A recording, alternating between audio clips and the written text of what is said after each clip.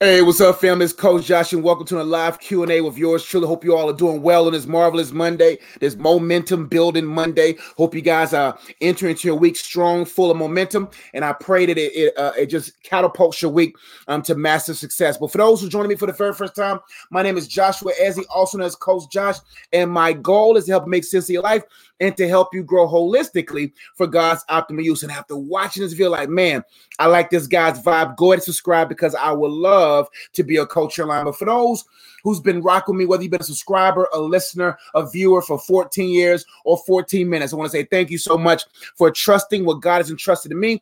And I pray it continues to be treasured to you. But as everyone is coming in live, let me let you guys know about some things I got going on. Like if you need one-on-one coaching, if you need support in your relationships, if you need some coaching for your spiritual development, you need some coaching in regards to your singleness, coaching in regards to purpose or branding or anything like that, I am here to help support you. Or if you just have questions about life in general and you just need a third-party person or someone that you feel is wise enough to help you, I would love to help you. Book your coach session day, link in the comments or chat box to the right. But for those who don't know, my latest book, Facts Over Feelings, How to Go From Feeling to Fulfilling. This book right here will be a great resource for you if you want to learn how to process your feelings, to find the facts behind them so that you can get back to fulfilling your purpose. This book right here will be a great resource. If you're looking for a book to help you hold the important things of life well, this book, The Wholeness Journal, will be a great resource for you. Make sure you check it out. Also, if you're looking for the first part of that book, The Purpose of Singleness, you want to learn how to find the purpose of your singleness and how to maximize it, this book would be a great resource for you. So those two books would be great. If you're looking for a great dating resource to help you date yourself and date God so you can become dateable, or to know the type of question you should ask to either end the wrong relationship or extend the right one, this book would be a great resource here. Looking for a way for you to determine whether or not something in front of you is a counterfeit or the counterpart, this book would be a great resource for you. If you struggle with soul ties and strongholds, the book of Purpose and Freedom will be good for you. We have a great book for children called As He Says, great resource there. And if you're struggling with spiritual warfare and you want to better understand the whole armor of God, here is a great book there. We got merch as well as ways for you to support this channel on my website, iamunplugged.com. Let's get right to the comments now. We got people in the building. I know it's different. We in a high noon today, but I look forward to serving y'all. Natalie says, why are guys indecisive on what they want? It all boils down to maturity. Maturity determines management ability, right? And a guy who is clear about who God is, clear about who he is, clear about what he is supposed to do will not be indecisive or unclear about you. So you have to make sure when you're entertaining a guy to see how clear he is about the things he's entertaining or the things he's involved in, right? So a lot of guys in culture who's connected to culture more than they are in Christ will probably be indecisive in life, right? And so you have to begin to allow the Holy Spirit to help you measure the management ability, measure if this is even a man for you. Because even a good man, a solid man, those different areas may not be a great leader for you because you guys cannot coexist purpose-wise. So a lot of guys are indecisive because they don't know who God is. They don't know who they are. They don't know what they're supposed to do in life. And they have troubled emotional feelings. They don't know what they want because they're bound by some type of lust. They're bound by some level of ambition or greed. And they may genuinely want to be with you, but their desires are too strong in them to be able to be a man to help strengthen you. Hope they help. Marino says, been watching the Good Guys podcast. You should bring those back, Coach. We'll see. You just never know. Between me and Brandon, you'll never know. We might bring those back. We'll see. We'll see. But great question, man. That was one of the best things I was a part of. It was very fun. And y'all check it out. We have a whole YouTube playlist of it if you want to check out that Good Guys podcast. Let's see here. All right. Golden Christian says, hey, Coach, is it wrong to put kids up for adoption if you're not ready to raise kids? Well, you just got to give God an opportunity to raise you. Because sometimes in a certain season, you may feel like I'm not seasoned enough to preserve children. But at the same time, you don't want to make a decision now that you're going to regret later. So if there's family around you that can help support you as God raised you, that they can raise your kids while you're being raised by God and all those kind of things, and that would probably be a better option than giving them away and putting them in a system and putting them in government hands. And then all of a sudden, when you do get yourself together and you want to be back together, now you have a complicated process in order to make that happen. So is it wrong? No, it's not wrong. But it's wrong if you haven't given God the opportunity to make it right. So process your frustrations right now. Process your feelings with your kids right now. Ask the Holy Spirit, is there anybody in the village that can help you raise the kids until you get yourself together so that you don't put yourself in a complicated situation down the road? Hope to help. Dee Dee says, I keep asking God for directions, but I'm not discerning anything at the moment. I have mentors, but I get overwhelmed. Is it that I'm looking for God to answer me in a certain way? That could be a clue. Oftentimes we want God to answer, and sometimes God doesn't answer when we need the answer because we can't handle the answer, or we want the answer more than we want the answer. The answer is a person. The more we allow God, because sometimes we want to answer to a thing that God says, I cannot answer that thing until I answer the first few things, the prerequisite things. There are some prerequisite things that you need answered before that prayer request is answered. What I mean by that, maybe there needs to be an answer to the idolatry. Maybe you need to allow God to answer the questions of your unforgiveness, your resentment, whatever it is. You have to allow God to be the answer or the closure of those different areas, because why would God open the door to answer a new direction if you haven't allowed him to close the mishaps of the last directions or the last mishaps, right? So you have to allow God to be who he is, because sometimes we want the answer more than we want the answer who is the person, right? And so if you're looking for God to answer in a certain way, you may miss the other ways he may have answered. Maybe God's lack of answer is leaning you to continue to manage where you currently are, right? And so sometimes we want direction, but we haven't really fulfilled the last assignment. We want new directions, but we haven't fulfilled what God wants us to do at the current place. Sometimes we move. Sometimes we want to move when we haven't finished manage where it is that he wants us to manage, because in the management of where you are will determine the type of attitude, attributes you will have to be able to properly and fully store where you desire to be. I keep asking God for directions, but I'm not discerning anything at the moment. If you're not discerning anything to do at the moment, if you don't know, don't go. If you don't know, continue to do what he already showed you to do where you are. Just keep being a good steward where you are. Keep allowing that environment, or allowing where you are to develop you into the person you need to be. You said I have mentors, but I get overwhelmed. It could be the overwhelmedness is because of the overwhelmedness of the expectation of where you want to be. And you have to really look at your chart and ask, why do I want that place too bad? Because anytime you feel overwhelmed about a place, then you may be overly invested in the idea of that place, causing you to be so caught up in a fantasy world that you're missing out on the opportunities you have in the real world. And so just take a couple of deep breaths, vent to God, process to God, open yourself up to the Holy Spirit. Make sure you begin to remove yourself from unnecessary noises and people so that you can be able to be content where you are. Because if you can't be content in constructing the tent of where God wants you to be at, then you won't be able to construct or be content in the next season.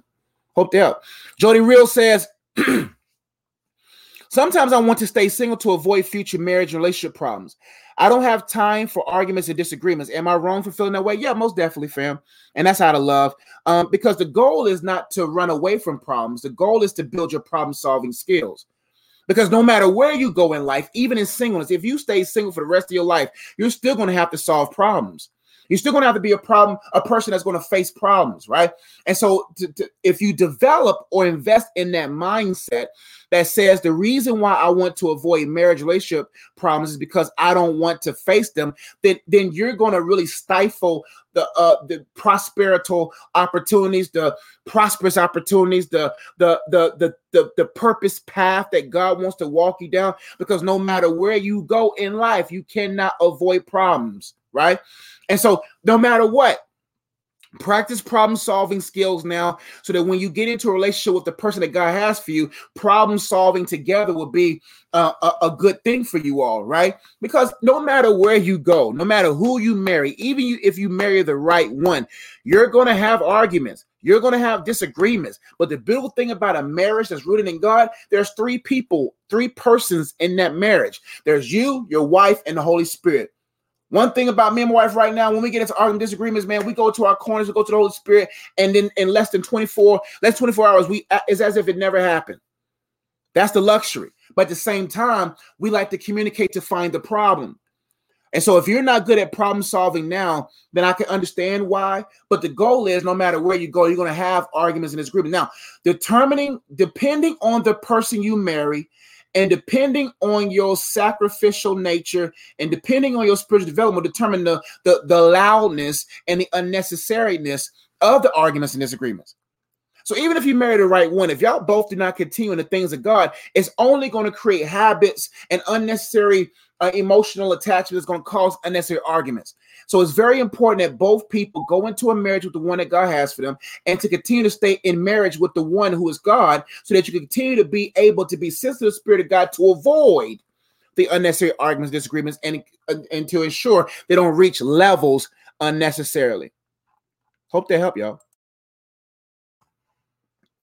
Jojo Davis says, what's up, Coach Josh? It's Jojo out of Fort Worth. How do I get more comfortable with exercising, eating more healthier, also taking my spiritual journey to the next level? Great question. You have to get in it to see the benefit.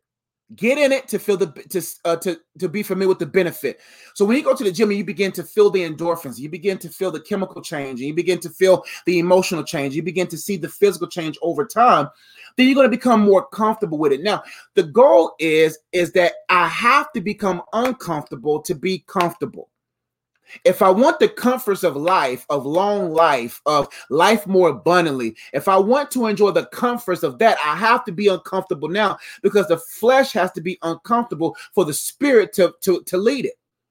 And so you get more comfortable by thinking about the level of comforts you want to have and realizing the only road from where you are to where you want to be is the uncomfortable road, the road where you're stretched, the road where you're pressed, right? And when you realize the benefit of exercising, the benefit of eating healthy, and the benefit of taking your spiritual life to the next level, it will be more monumentous than the current moment that you have right now. So what are the pros and cons of both? Let's talk about it. What are the pros of eating right? What are the pros of exercising? What are the pros of taking your spiritual life to the next journey? Those pros will always outweigh the pros of where you are. So if you have to get your mind renewed to shift your perspectives on these particular things, because if not, man, you're just going to be where you are. So now you got to begin to really start looking at the disgusting aspects of what you're involved in. For me, what changed me from eating the way I was eating to eating better was realizing these cancer-causing, life-shortening chemicals that are in these foods. Then I begin to say, okay, I will be a fool to continue to eat these foods and expect myself to be flourishing and fruitful and faithful to my family. I don't want to die young. I don't want to die prematurely. I don't want my child to be, man, hearing all these great things about her dad, and then realizing her dad died and everybody else got to enjoy her dad but her. You see what I'm saying? And so those strong whys pressed me through the discomfort so I can enjoy the aspects of life and what causes life to be lived long. And as far as the spiritual next journey is that the reason why the other areas are not where they need to be is because my spirituality is not where it needs to be. I'm not spiritually connected. Maybe there's some aspects of my life that hasn't really made God the source of it, right? So those are some things you got to really begin to process, but you got to determine your why you must be uncomfortable in order to reach your comfort. Hope to help. Natural Nisi says, hey, Coach, it seems like the more I get into the word and read and pray, the less I hear from God or feel close to him. Is this normal? It's all about the reason why you're reading. It's all about the reason why you're praying. Reasons matter. For instance, if someone only came to you, worked for you, was your friend because of reasons that didn't benefit you as a person, would you talk to them when you find it out? For instance, if someone only came to you just to borrow money, only came to you to get to know you for what they can get from you, but didn't really want to be with you, would you really answer them? So your perspective, like if you're reading the word, but not allowing the word to read you, if you're reading the word just to check off the list that you did something so that you can show God what you did throughout the week, so you can say, God, you owe me this blessing, then you're not going to get anything from him. Most people's devotional life is checking the box off the list so they can give God a list of dues because of the things that they've done. See what I'm saying? And so a lot of people do that. And I'm not saying it's you, but you have to look at your heart. And so, and some reasons why God may not be speaking to you is because he's already spoken to you through his written word, right? And so it just could be based upon your spiritual maturity level, as far as babe or seasoned, depending on where you are, that will open you up to better understanding how God speaks and how God leads, right? The closeness to him is where the red flag picks up, right? Closeness is always based upon perspective. If your perspective of God's closeness is based upon feeling and not the facts, then you won't begin to see his acts. Because sometimes a lot of people who grow up in some of these churches, whereas emotionalism is the root reason of their existence, can cause a lot of people to think that just because they don't feel goosebumps or just because they don't feel like God is doing something, that God is not there. God is always there factually. God is always there. No matter what, my wife is somewhere else right now. I'm at the house. Our closest, it does not mean that me and my wife can be in the same room and be miles apart based upon our mentality. But my wife can still feel my closeness now, even when she's miles away, right? And so it's all about perspective. It's all about understanding the person to understand and determine the closeness of that person. And so maybe there needs to be some altering mentally in regards to your understanding about the things of God, as far as making sure that you're not doing things for God to do things, but that you're doing it so that so things can be more done in you, so that you can be more like him, trusting him for whatever it is that you want him to answer, and to realize that he's factually closer than your feelings can even comprehend. Then you'll begin to see things how they need to be seen. Hope to help. Dee also says, I'm struggling with finding my purpose. The goal is not to find your purpose, but for your purpose to find you. As long as you're at the foot of God, as long as you're at the foot of Jesus, you see what I'm saying? As long as you're being fed, as long as you're being fruitful, your purpose will find you. My wife found me. We found each other is what I'm saying. My calling found me. Writing found me. All these things found me when they found me at the foot of God. And when you're at the foot of God, things will find you. That's why I just keep following God. Keep fellowshipping with him. Keep looking to better understand who he is as a person. Better understanding who you are as a person. Because when you get caught up in those understandings, then those things will be standing beside you. Purposeful things. For instance, I'm always believe in this mindset and visualize it, that while you're walking with God, things should be out of breath finding you. You should never be out of breath finding things. Things should always be out of breath looking for you. You should never be out of breath looking for things. You should just be walking with God. You should just be fellowship with God. And those things should be chasing you and God down, not you running away from God, chasing those things down. Because anything that you have to chase will cause you to get you out of pace, that will cause you to be out of race, and then you'll be finding yourself out of place. But when you're following God and you just walk with him, trusting him, that wherever he's walking, things will be, DD, hey man, we got this for you. We've been looking for you. Things should be looking for you in the presence of God. And then that's when your purpose become clear, because the more you get to know God, the more you begin to adopt his attributes, the more you begin to adopt his characteristics. And those attributes and characteristics will then perpetuate you into a level of preparedness and maturity, where those things could then be unlocked and released to you. But also, you can get an idea of what you're called to by looking at the things that you're gifted at. Those things inside you that you just, man, I'm just very good at this. I'm a natural at this. For instance, I've been giving advice to people since I was in 6th grade. Adults will be coming in my presence as a young kid just to vent to me. People always wanted to, whatever, be around me for advice. And I realized, man, there must be something up to this.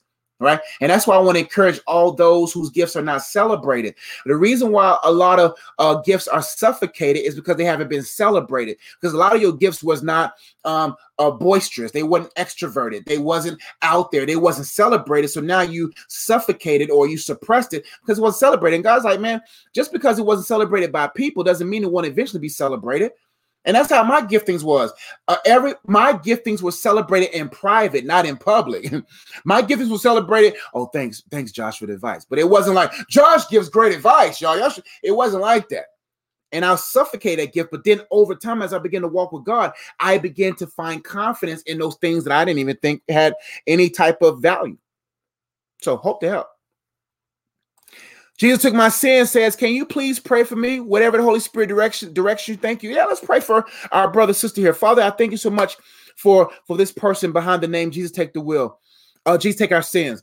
I pray, Father God, that you strengthen them. Whatever their needs are, Father, I thank you, Lord, you already met their need. Give them a peace that surpasses all understanding. Letting them know that you would carry them through this situation, that you would give them clarity on everything that they need, that you would give them strength in this tough time. And I pray, Father God, that they will continue to find your joy that will strengthen them to be able to be the person they need to be to fulfill the purpose you have for them to do. So I thank you, Father God, for the anointing in this prayer that's releasing any type of bondages. I come against every demonic spirit that may be trying to war against this person, keeping them from being the person they need to be. We command you right now, with the authority of Jesus, to loose them now. In Jesus' name, Father, we thank you for that authority, and we thank you, Lord, that peace will be evidence that you are present with them every moment of their life. In Jesus' name we do pray. We thank you. Amen. You welcome, DD. Thank you so much, Coach. God bless you. God bless you too, family. Also, if you need one-on-one coaching, let you guys know, because we got new people in right now. If you need one-on-one coaching, if you need support, I have some spots available for the next 8 weeks or so.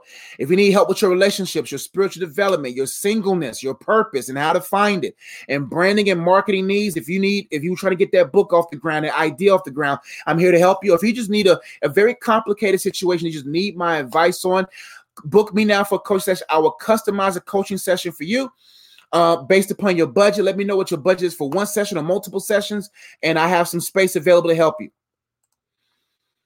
Especially for people that want to understand their purpose, those who, a lot of different things like that. I'm here to help you all. Let's see here. I lost my spot. Oh, here we go. Golden Christian says, to add on, okay.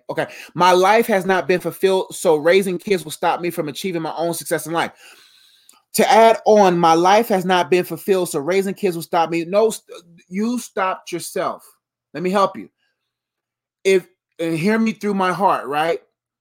The moment you opened your legs, or the moment, whatever, male or female, whoever you are, the moment you made that decision to bring kids, you made the choice to wouldn't say stifle, but you made the choice for your purpose to shift. So you have to be able, that's why things are supposed to be done in the right time. That's why sex is only safe in a marriage where both the husband and wife are both submitted to God, or the place is sex safe.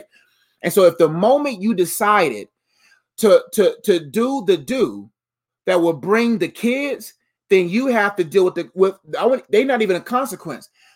The consequence that you have to face is that you now have to put that on the shelf because your kids come first.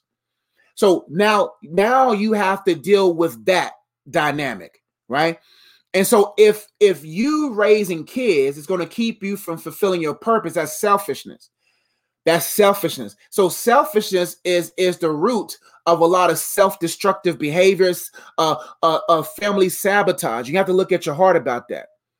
So that's just what you got to deal with, man. And so now you have to ask God for grace for you. And God's grace is sufficient. God's grace can still be able to help you raise kids and to fulfill your own particular success. But you have to understand that comes after your kids. Once my daughter is born, once my child is born in November, this takes a back seat to the family. If my wife calls me right now, it's over. I got to close this screen. That's it. You see what I'm saying? So the moment I made a decision to get married, I made a decision about my purpose. The moment I made a decision to impregnate my wife, things have now been shifted into a different order now. And so kids are not the consequence. Now you have to deal with the decision. The decision is that you did what you did to have kids. And now that the kids are here, now you have to juggle all. So to give up your kids for an adoption so that you continue to excel at your purpose, you're going to realize that you made the wrong decision, because then when you find your kids in love with other parents and you find your kids more connected to someone else, because the worst feeling I found that most parents feel is when their kids have stronger feelings for another father figure or another mother figure. And then that causes more pain, even if you're on the top of the peak of your success. So kids will guarantee that when you're older, especially if you love them now, to make sure that you love them when you need them the most. So you have to shift your perspective and making sure that you're not rooted in selfishness to say that kids are I'm gonna be so selfish to put my kids on a shelf so I can find my wealth, and then you'll miss out on true wealth, which is family down the road. Hope you heard my heart through that, family, because that's just what comes with those type of decisions. Brianna Battle says, I have outgrown living with my family. It has gotten to the point where so many want us, where we want nothing to do with my parents' broken marriage and toxic traits, but God still has me in this place. Why?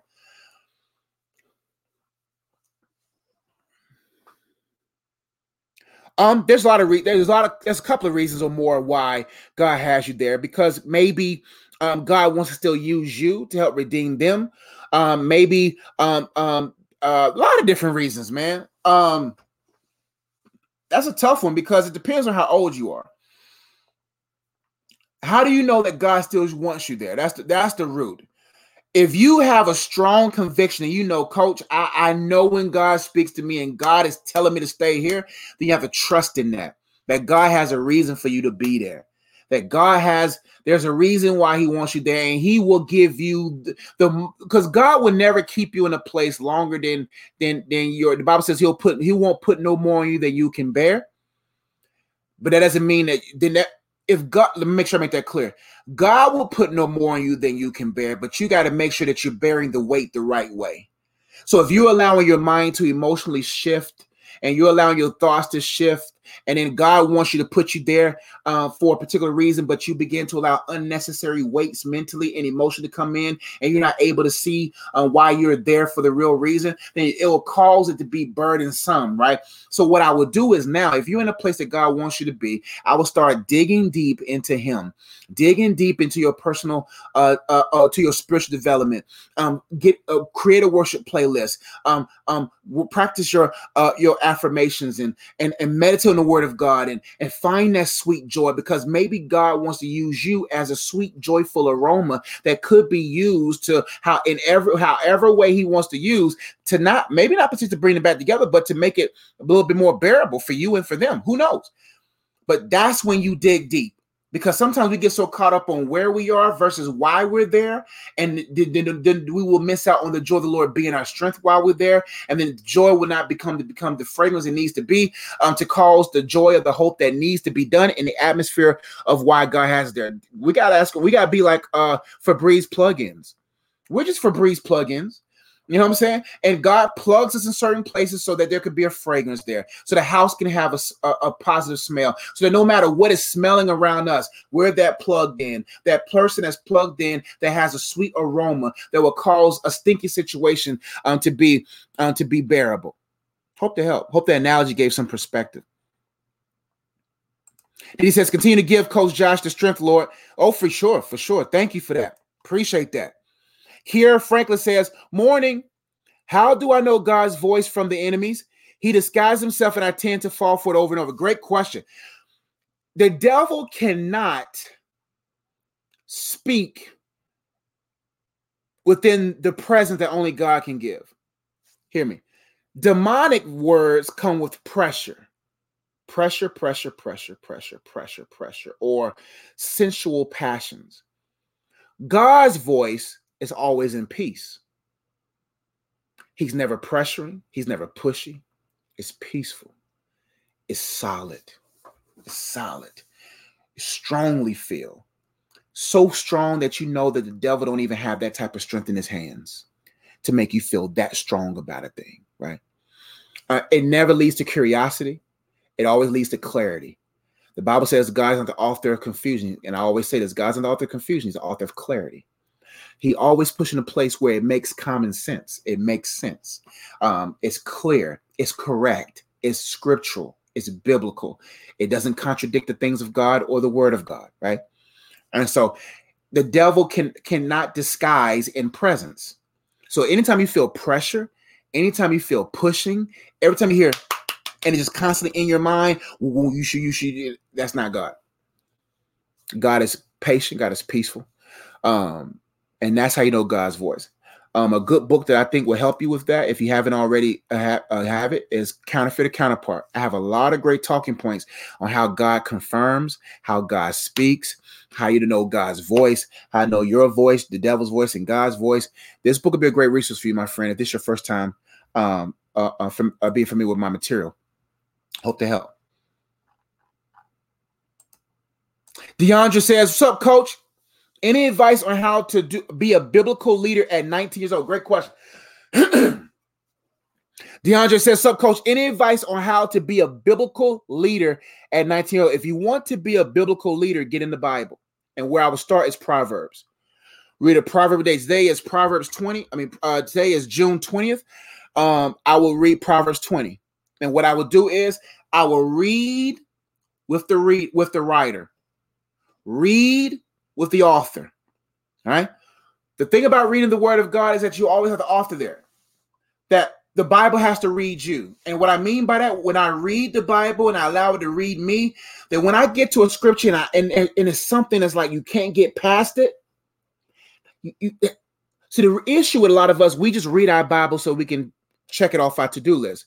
Oh, I read today, but we didn't really read. We didn't really read to set us up to meditate. The goal of reading the word of God is to set us up to meditate on it day and night. It's hard to meditate on the word day and night when you rush through it. You have to read it with the intent to meditate. You have to read it with the intent to chew it, to chew it 22 times and to swallow it and allow it to be a part of the cells and digest, and the body, the spirit do what it does to help renew the mind. And what that looks like is this. When you're reading, let's pull up a scripture now. Let's do it practically. Proverbs chapter 20. Let's do it here. I'm going to show you how to do this, right? Let me get it on the screen.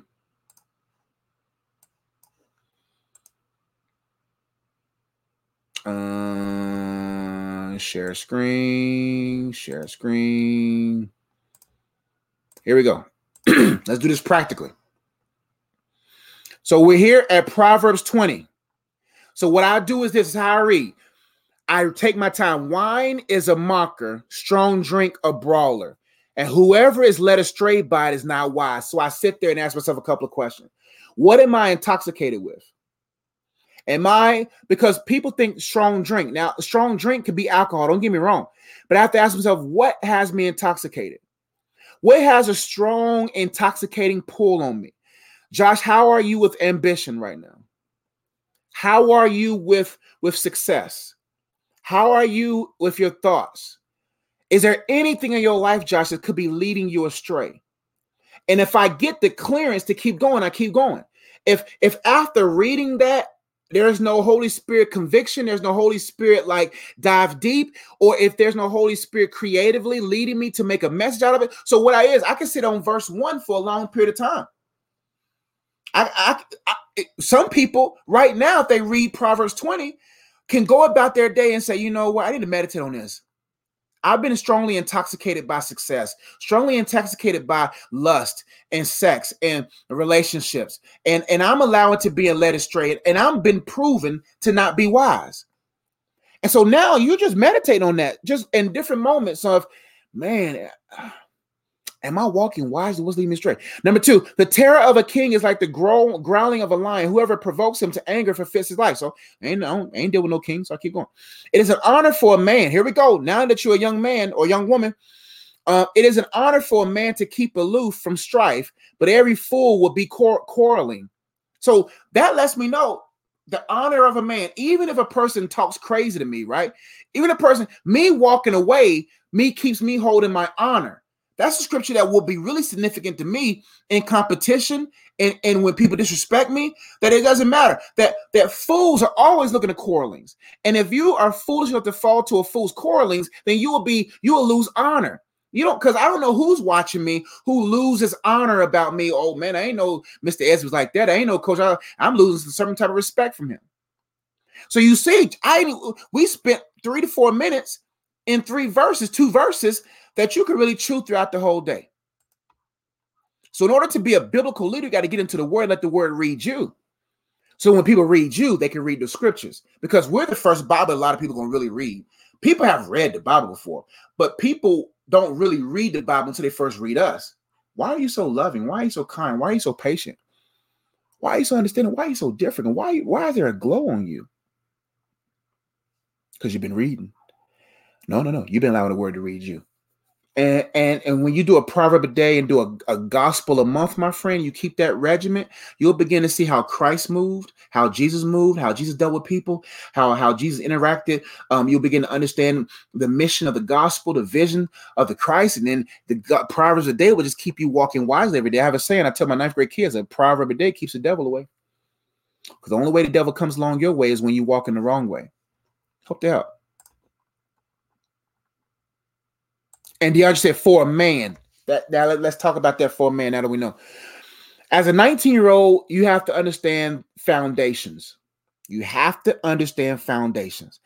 Foundations are important. Any crack in a foundation makes a whole house unlivable. You can have an amazing mansion, an amazing life. You can have an amazing wife. You can have an amazing setup, but that one crack in the foundation that you never dealt with can cause that place to be unlivable, can cause you to be unlivable, because the moment that crack is exposed, moment that hidden practice in your life, that lack of foundation, that lack of smooth pavement has been exposed, then all of a sudden you can lose your whole house. You can lose your whole spouse. You can lose everything in your house. So as a man, you must understand foundation, because if you're not founded on God, you won't be a good, strong foundation for your family. Now, this is what I say about this. You have to make sure that you understand basic biblical principles on manhood. So what I would do right now is begin to meditate on all scriptures on manhood. Now that I know you're a gentleman, let me get the scriptures back up again. And let's take a look on scriptures on manhood. Let's see what we got here. Let's share the screen again.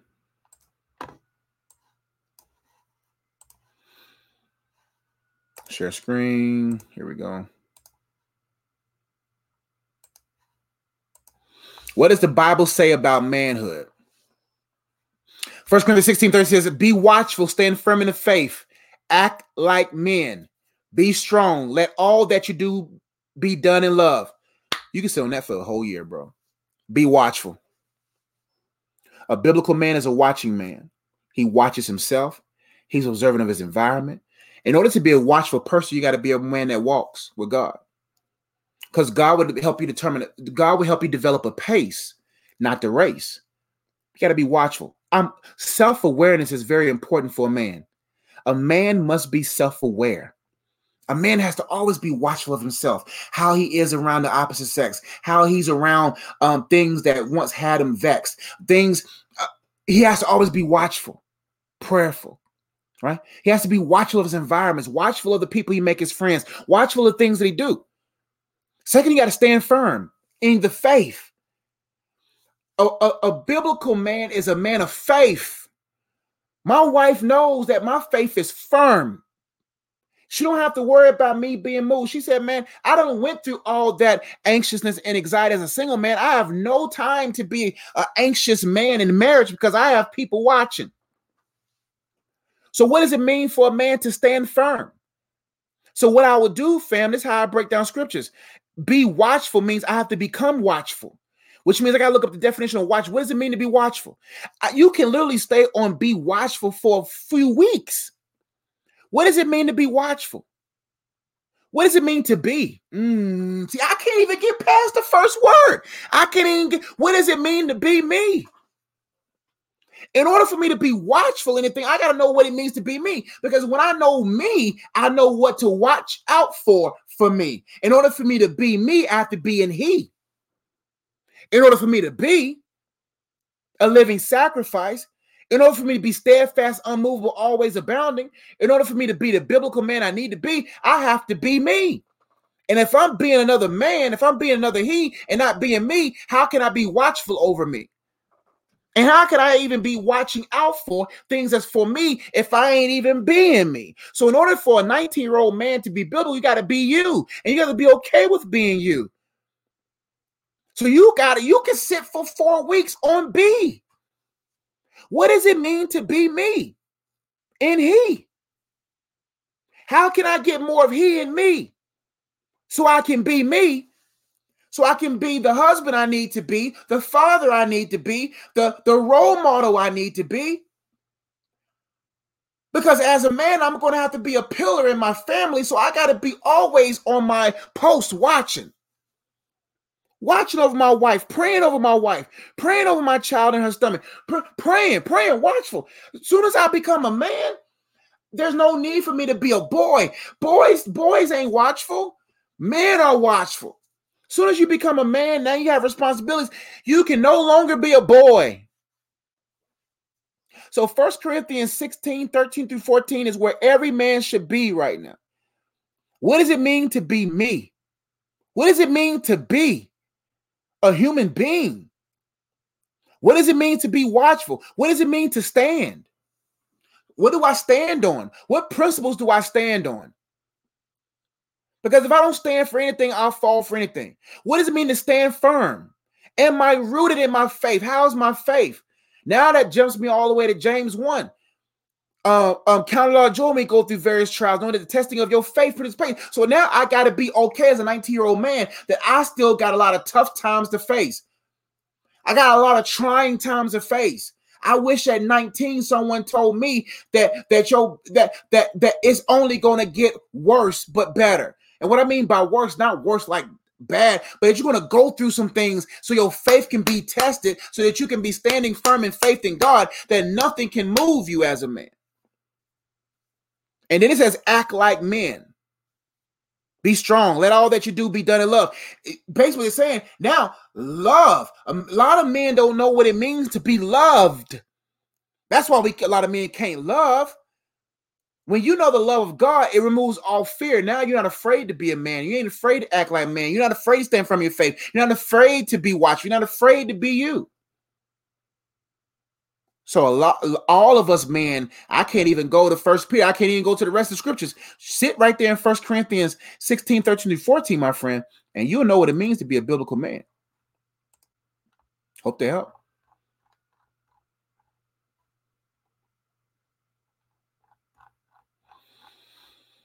Omega Spencer says, I got time for maybe a couple more. Let me make sure my wife ain't calling. Speaking of that, make sure we good.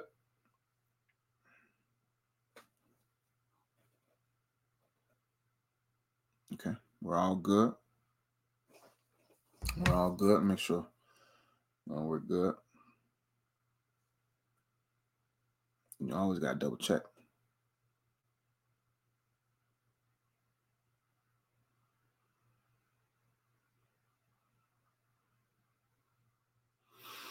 And for those who are watching right now who haven't heard yet, if you need one-on-one coaching, if you need support in your relationships and your spiritual development, if you need any kind of support in that manner, about spiritual development, singleness, purpose, branding, let me know. I would love to coach you. Let me know your budget, and I'll customize a coaching session for you. Okay, wife is good.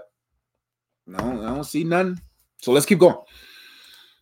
Omega Spencer, can you break down each of the fivefold ministry gifts and discuss their function a little bit? Sure.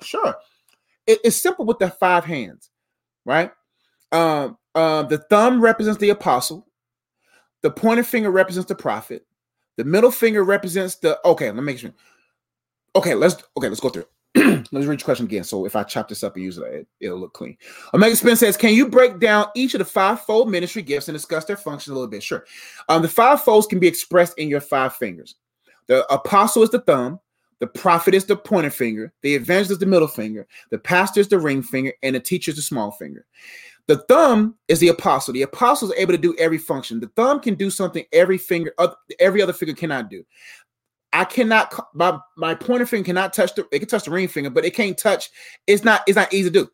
The thumb is the only one that can touch each finger easily. So the apostolic ministry is able to prophesy, is able to be an evangelist, able to be a pastor, able to teach. They are able to do all. The thumb. The pointer finger is a prophet that points the way. This is the word of the Lord. The middle finger, I ain't going to put it up by itself, is the evangelist because it's the longest finger. It goes to furthers. The evangelist travels to furthers. It goes to furthers. Therefore, the middle finger is the evangelist. The pastoral office is the ring finger. That means that pastor is married to the church. Married. Partnership ain't going. Teacher's the smaller finger. It's not the smallest because the smallest is because it's the last finger and teachers, right? So the apostolic ministry, they tear down and build up. The apostolic ministry is able to go into a particular situation that has been rooted in some type of perversion, rooted in some type of out of orderness, and they're able to tear it down and build up the way it's supposed to be. And then it actually help build churches so the church can be able to function and grow. People can wear. The prophet is the one that hears from God, speak on behalf of God, and they never profit to profit. Okay. If a prophet is trying to profit off the prophecies, don't trust that prophet, okay?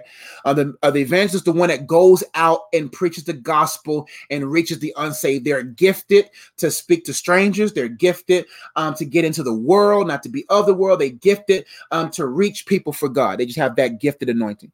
The pastor is the one that's settled in one location and they're married to the church, and the teacher's just gifted in teaching. They're able to teach apologetics. They're able to teach the things of God's word where people are able to understand. Hope to help. Jazz, yo, my guy, what's going on, family? K2 Sound, what's good? What's good? Jazz says, nice shirt, bro. My man's got his R&B shirt. Listen, man, you know, it is. I got some business to handle today. You know what I'm saying? Let's say I put on something nice. Yeah, man. Nice little something different for y'all, throw you off a little bit. Aditi says, amen, Coach Josh. Y'all talking to each other. She signed. Says, and I want to mispronounce your last name. Hi, Coach. How do you know if you're in the will of God? What does being in the will of God look like? Great question.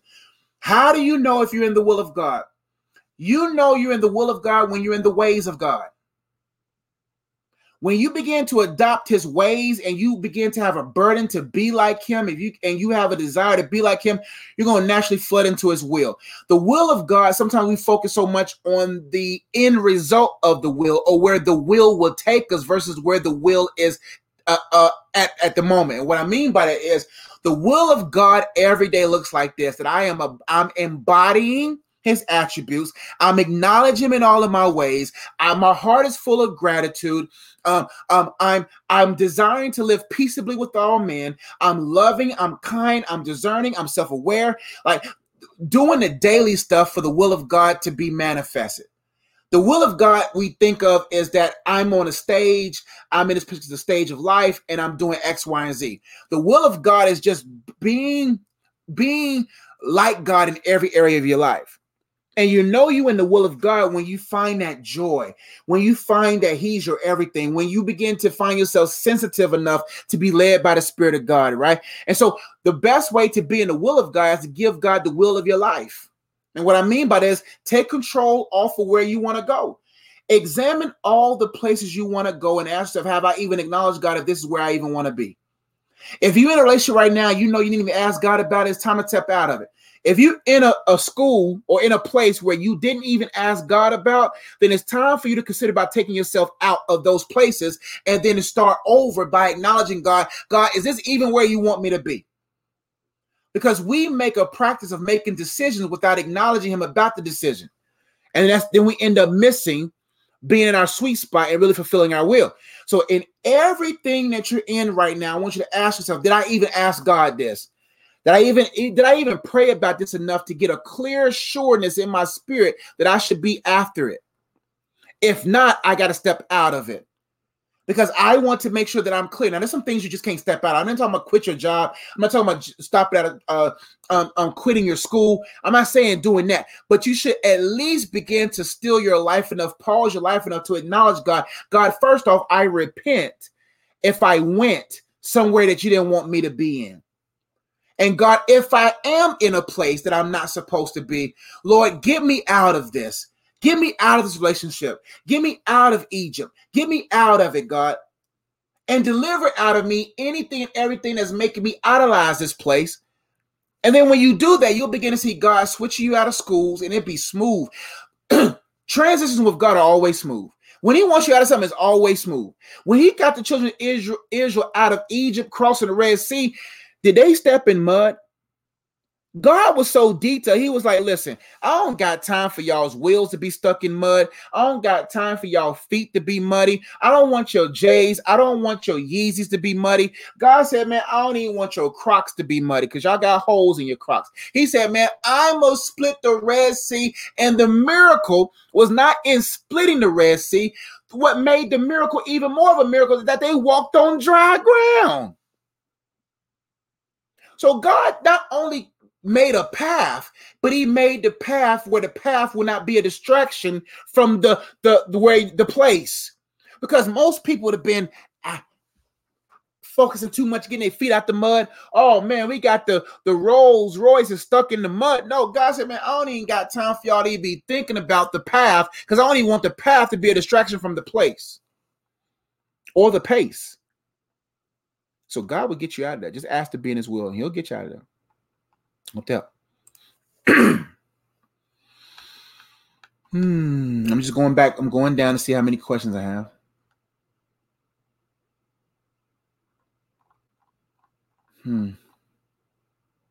Yahira, thank you so much. One of my client, I won't call clients, family, a coaching family. She says 10 out of 10 recommend one-on-one coaching. Thank you so much. We've been working. We've been getting some good work together. So I'm glad you trust me with your coaching. And those who's watching right now who haven't heard, we need one-on-one coaching, relationship, spiritual singleness, purpose, branding. Bookie says she gave me a 10 out of 10. I appreciate you. There go y'all's Yelp review. I'm just joking. Thank you so much, Yahira. I appreciate you. And I look forward to our session this week. Let me go into the 1 hour mark. Let's go to 1 hour. Let's go to 1 hour. Let's see.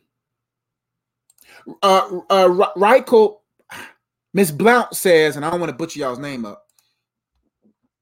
Okay. I know someone experiencing what they call a mental block with romantic relationships. They can't connect or feel anything in that way. Make sure so my stuff won't be dragging. I know someone experiencing what they call, excuse me.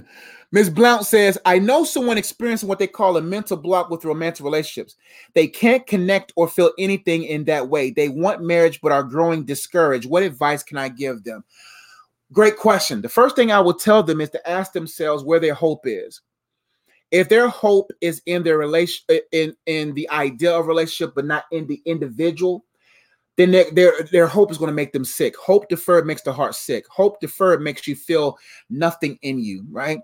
But when your hope is in God and you're developing and investing in that relationship with him, then it gives you hope for all other relationships, because it will be his peace that will sustain. The Bible says, be anxious for nothing, but with prayer and supplication, with thanksgiving. You just can't, because if people go years and years only praying and petitioning, but not offering thanksgiving, that's going to make a heart grow cold. If all you do is go to God with anxiousness, and you enter his course with anxiety, and you're not really affirmed by his attributes, not even aware of who he is in attribute form that will anchor your soul, then you're going to only go to God year after year. Where's my husband? Where's my husband? Where's my spouse? Where's my spouse? Where is this? Where is that? But you don't couple that with thanksgiving. Thanksgiving is what puts your prayers in perspective. So how many months, how many years do people go in asking without offering thanksgiving? Because thanksgiving will put you in perspective like, God, you've been good to me. You got me, God. Then the Bible says with prayer and supplication, with thanksgiving, make your request known to God, and then the peace of God. Peace comes from perspective. Peace comes from praise and thanksgiving. And then you will be, because so many people, the reason why they're discouraged is because they're not even doing anything to even make themselves warranted to be in a relationship. We get mad at God for the reason why God hasn't brought us anything, but we haven't been built up to the person warranting the thing to be brought to. How do we have the audacity to get mad at God for not delivering a spouse and we haven't been delivered? We want deliveries without deliverance, and we wonder why the delivery has been held up. So our discouragement comes because our hope is in the wrong thing, and hope deferred makes the heart sick. We're discouraged because we're not entering into God's courage through thanksgiving, and we're discouraged because we're really looking outward and not inward to even see, do I even match what it is that I want to latch on to? So sometimes people just got to keep it a 100 with them and keep it real with them and be like, yo, are you really? Because the thing is, it's hard to be discouraged in your singleness if you understand the purpose of your singleness, if you understand the joy of your singleness, if you understand that you will never get this singleness back when you married. There are certain things in my marriage I cannot do anymore. I remember my first few months being married to my wife. And while I was single, to help me not to fall into pornography, I had a 24-hour membership. Also went to anything that was open 24 hours. So what I would do is, if it got kind of whatever at 11 p.m., I would just go to Walmart. But then over time, when pornography wasn't even a thing in my life, I just went to Walmart late at night just because of creative things. I would go to Walmart. Oh, man, I need to go get me a good pen, or I ran out of paper. And I would just go because I was creative at nighttime a lot. So it went from being a system to help me overcome a sin to then a system to help me to be creative because I was a night owl. And then one day when I was married, my wife was like, what you putting your shoes on for? It's 11:30. I said, oh, I'll be right back. I'm going to Walmart. I'm going to go do whatever. And she was like, you really going to leave your wife here at night at 11:30 for you to go to Walmart? She said, number one, you leaving me here at night by myself. Number two, now I can't get no rest because I want to make sure you come home at night. Josh, you driving a black Durango at 11:30 at night as a black man. Now I'm not afraid of that. I'm not concerned about that. But that's unnecessary anxiousness for my wife. And then she was like, I'll go with you. And then so she went with me. So what I'm saying is, as a single man, I could have easily done that anytime I want. But now as a married man, I can't even do that anymore without consideration, right? And so you have to understand the beauty of your singleness. You got to understand the joy of your singleness. You got to understand the blessings of it. And it's hard to be discouraged in a season where you understand the reason for it. Because if you know the reason of your single seasons for you to be developed into the person you need to be, then you will maximize it. All right, how can I incorporate house sustaining skills, marriage sustaining skills? And you just continue to stockpile skills. Then you'll be able to say, okay, what creative things should I be pursuing? How can I maximize my purpose? Let me not just write one book. Let me get 2 books out. What can I truly offer the table? So the thing is, as a single person, you should be able to say, okay, let me continue to build up my offering so that when I meet God's man for me or God's woman for me, look what all I got to offer you. Frankincense, myrrh, gold. Look what I got to offer you to the King in you. Look what I got to offer to Christ in you. What I get to offer the person for you. I can cook 4 or 5 different meals, 7 different meals. I keep a home clean. I keep a smile on your face. I offer these business sustaining skills. I offer a business. I offer a generational business. I offer all of this. What can you truly offer a man? Men are going to look for peace. Men are going to look for problem solvers. Men are going to be looking for a woman that can handle pressure. A man is looking for more intangible things. Boys look for bodies. Men look for embodiments. Boys look at bodies. Men look at embodiments. What do you embody as a woman? What do you embody? I can care less about your body. Your body is nothing but sprinkles and icing. I want to know what type of ingredients is in the cake. Before we bake, let me see the ingredients of the cake. What do you embody as a woman? Ladies, also look at a man. What do you embody as a man? I can care less about what is chiseled on the outside of you. I care about what's chiseled inside of you. Are you more Christ-like than you ever been before? Boys and girls look at bodies.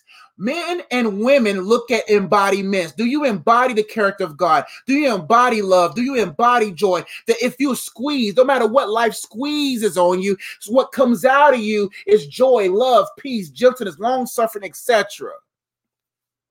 And if you don't embody what it means to be a wife, and all you offer him is a body, you can throw it back, but you can't push nothing. You always pull things back and causing lack. How can you really have that man's back? We look so much at making sure that I'm the prize. Look at my body, yada, yada. Look at what I offer. But no, we're looking at what you embody, yada, yada. What do you embody? What kind of embodiments do you have? So, hope to help.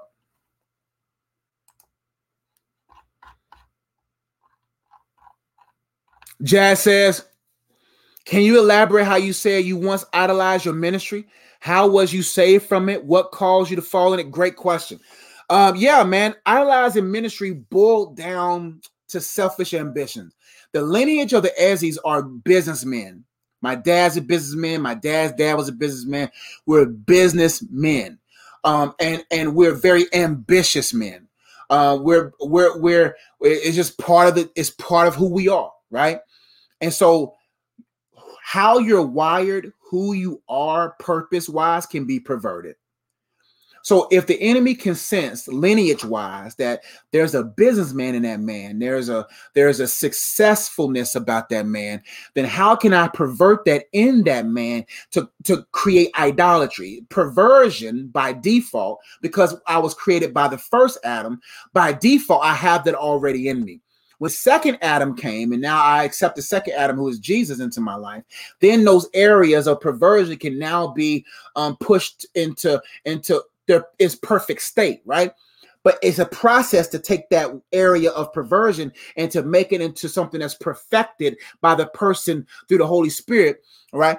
So you're going to be more susceptible to fall into certain things. The Bible says when a man is tempted or drawn away, he's drawn away by his own lust. She's drawn away by her own lust and enticed. So whatever you're wired by, the enemy's going to try to be perverted so that you won't get by those areas and those things be strongholds. So it was already set up for me to be tailored to that form of idolatry, right? So when ministry came, my success, which even though I was saved, I was still being sanctified to understand what it means to be a successful man biblically. Make sure I got my computer charging, right? And so what set me up to idolize, give me 1 second, y'all. Ministry was that area of my life wasn't quite sanctified yet to a mature level where I'm able to see ministry in its right perspective, meaning that my mind wasn't renewed yet to see it through yet, the way it was meant to be seen through, right? So I idolized ministry because I was like, that my success, just like a regular businessman would, my success in business, my success in anything that I do determines my worth. And so when my ministry wasn't giving me the worth that I was looking for, then all of a sudden I didn't feel myself worth. So for instance, if 7 people came to my Bible study or 10 people came to my Bible study, there was times where I was like, all right, I'll give them what I got. But if there was 50 to 100 people there, I was a different dude. Then God convicted me like, fam, what is you doing? I don't care if there's 5 people right here. You give them the same energy you would give 500,000 people. And how I was saved from that was the renewing of my mind, seeing Christ for who he really is, seeing the heart of ministry for what it really, really is, and putting those idols on the cross and saying, God, create this heart of stone, turn it into a heart of flesh, oh God.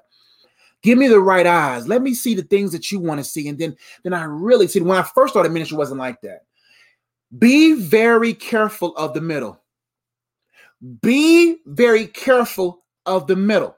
The beginning, we're on fire. In the beginning, when I was 19, I didn't care about the idolatry wasn't manifest yet because the zeal superseded the idolatry that was hidden. So I had a lot of zeal, and then when the zeal got me over top of the hill, and then I began to see the people that were healed from what I did. Then I started making them into commodities. Then I started thinking business. How many people can I get to buy shirts? And so the business of ministry got in the way of the ministry. I said, how many wristbands could I sell? How many books can I sell? Then it went from zeal to zealous ambition. And then all of a sudden, when I got into the middle and I began to realize, oh man, I'm pretty good at this. Then I start feeling myself. Then I start thinking of myself more highly than I ought to think. And I started thinking about how can I cash out? And it wasn't like it was evil. So don't think that my heart was because I was a genuine guy. It was just the business in me. And then God was like, man, you can't make a business of me. Shoot. The wordplay. He said, man, who cares about the business in you? Don't make a business out of me because of the business in you. So I thought the business in me, God was like, don't make it a business out of me. And so then that's when I said, man, you know what? True. And now I barely promote stuff, man. Like I know how good my material is, so I offer it. But at the same time, man, 29 people watching me right now. And I'm giving y'all the same thing as if that was 29,000. And so what caused me to fall in was my fallen state. And then when I got into Christ, then it required the renewing of my mind so that I won't fall in. And even now I have to stay with God so I don't fall back in it. Hope that helped. I need to let go of a relational. Let me see what Princess saying. Let me make sure my wife ain't calling. I think she's coming home now. Okay. I think that's it, y'all. I feel in my spirit. I'm done. I love you all. Thank y'all so much for rocking with me. I might go live again. This week is a lighter week. I do have a good handful of coaching sessions. But hey, if you need coaching, man, listen, I'm here, man. Utilize me while you got me because, once that baby come through, I can't guarantee how much I can coach. So these are the last few weeks where I can really offer a lot because, being married cut time in half. Now having a child's going to cut that time I even have down into more than a half. And I'm only going to have this much time left, you know what I'm saying, to really coach. So get on my books now. I'll go ahead and post a link. If you need to talk to me and you're like, man, coach, I need you to really help me create worksheets and develop a system for me to really get through the situation. Book your coaching session now. People who are coached by me on Zoom, they see the same chair, see the same lights. I coach you right here from my office, and I look forward to helping you all. And so let's see here. Okay. You're so welcome. I'm glad it was a blessing. Yes, ma'am. I hate that we got family in the building. Thank you so much. God gets the glory for sure. Gotta go, y'all. Love y'all. One-on-one coaching, relationships, spiritual development, singleness, purpose, branding. If you just got a complicated situation, need my advice on, let me know your budget. Get on my books. I have a good handful of time left this week. Next week, I go on vacation third week in July. So there's only maybe about a good solid 6 to 7 weeks left. And so get on there, get in there. Also check out my book, Facts Over Feelings. If you want to learn how to fulfill, you want to learn how to process your feelings so you can get back to feeling. Great book here. If you're looking for a book to hold things better, and you're looking for a journal to kind of keep you on track, great book there. If you want to learn about the purpose of your singles, learn how to maximize, there's a great book there. If you're looking for a dating resource to ask the right questions to either end the wrong relationship or extend the right one, great book there. If you're looking to better discern what's in front of you, make sure it's the will of God, great book there. If you want to learn about the purpose of singleness, if you want to learn how to untie soul ties, other strongholds, great book there. Purpose of Freedom. If you're looking for a good children's book, as he says, it'd be a great book for you. If you're looking for a book to help you with spiritual warfare and how to better understand the whole armor of God, this would be a great resource there. If you want to get t-shirts, merch, there's t-shirts links under the description, under the YouTube channel. Get you some shirts. If you just want to support what I do, you want to give, you feel led to give, we'll appreciate your generosity in advance. I love you all. Y'all be blessed. I'll catch y'all next time. Thank you for your prayers. You're so welcome, Miss Blunt. Thank y'all for joining me. Y'all be blessed. I'll catch y'all next time. And thank you all for listening on the podcast. Love you all. Y'all be blessed. Peace.